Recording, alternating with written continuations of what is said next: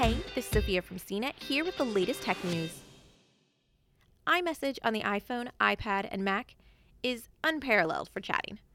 But a little known gem can turn iMessages into a powerful tool to help a friend or loved one remotely troubleshoot an issue on their Mac. With their permission, you can pilot a relative's Mac to walk them through how to set up their work email, help install software so they can work from home, or troubleshoot an issue. It's an enormous help right now, as we're all practicing social distancing during the coronavirus pandemic, and actually visiting a loved one to fix their Mac just isn't possible. The best part? You don't have to walk them through installing and setting up a specific screen sharing or a remote access app. Messages, the app used to access iMessage on a Mac, is built directly into Mac OS. If you're already signed into the Messages app, you're ready to use Screenshare. If you haven't set up Messages on Mac, it takes just a couple seconds. First, launch the Messages app and sign in with your Apple ID, linking your iMessage account to the app. With that done, here's how you can use Screenshare in Messages. On your Mac, open the Messages app and select the conversation thread for the contact you want to use Screenshare with. For example, if you wanted to screenshare with your mom, you would open Messages and select that thread. With the conversation selected, click on Buddies in the menu bar at the top of your screen.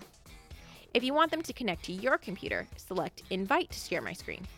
Click on Ask to share screen if you want to view their screen. Alternatively, you can click on the Details label next to the contact's profile photo. Then click on Screen Share button and choose between the two screen share options.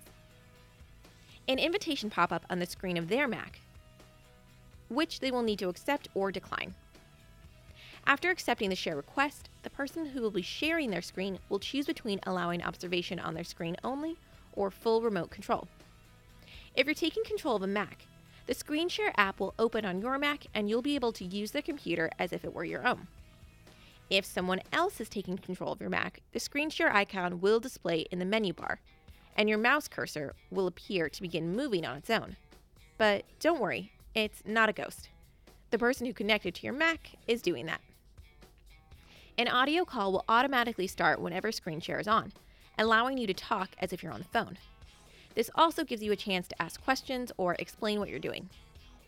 Either party can stop the Screenshare session by clicking on the Screenshare icon in the menu bar and selecting End Screen Sharing, or by closing the Screenshare window.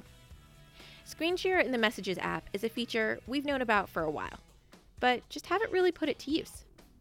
That's going to change in the coming days and weeks. For more of the latest tech news, visit cnet.com.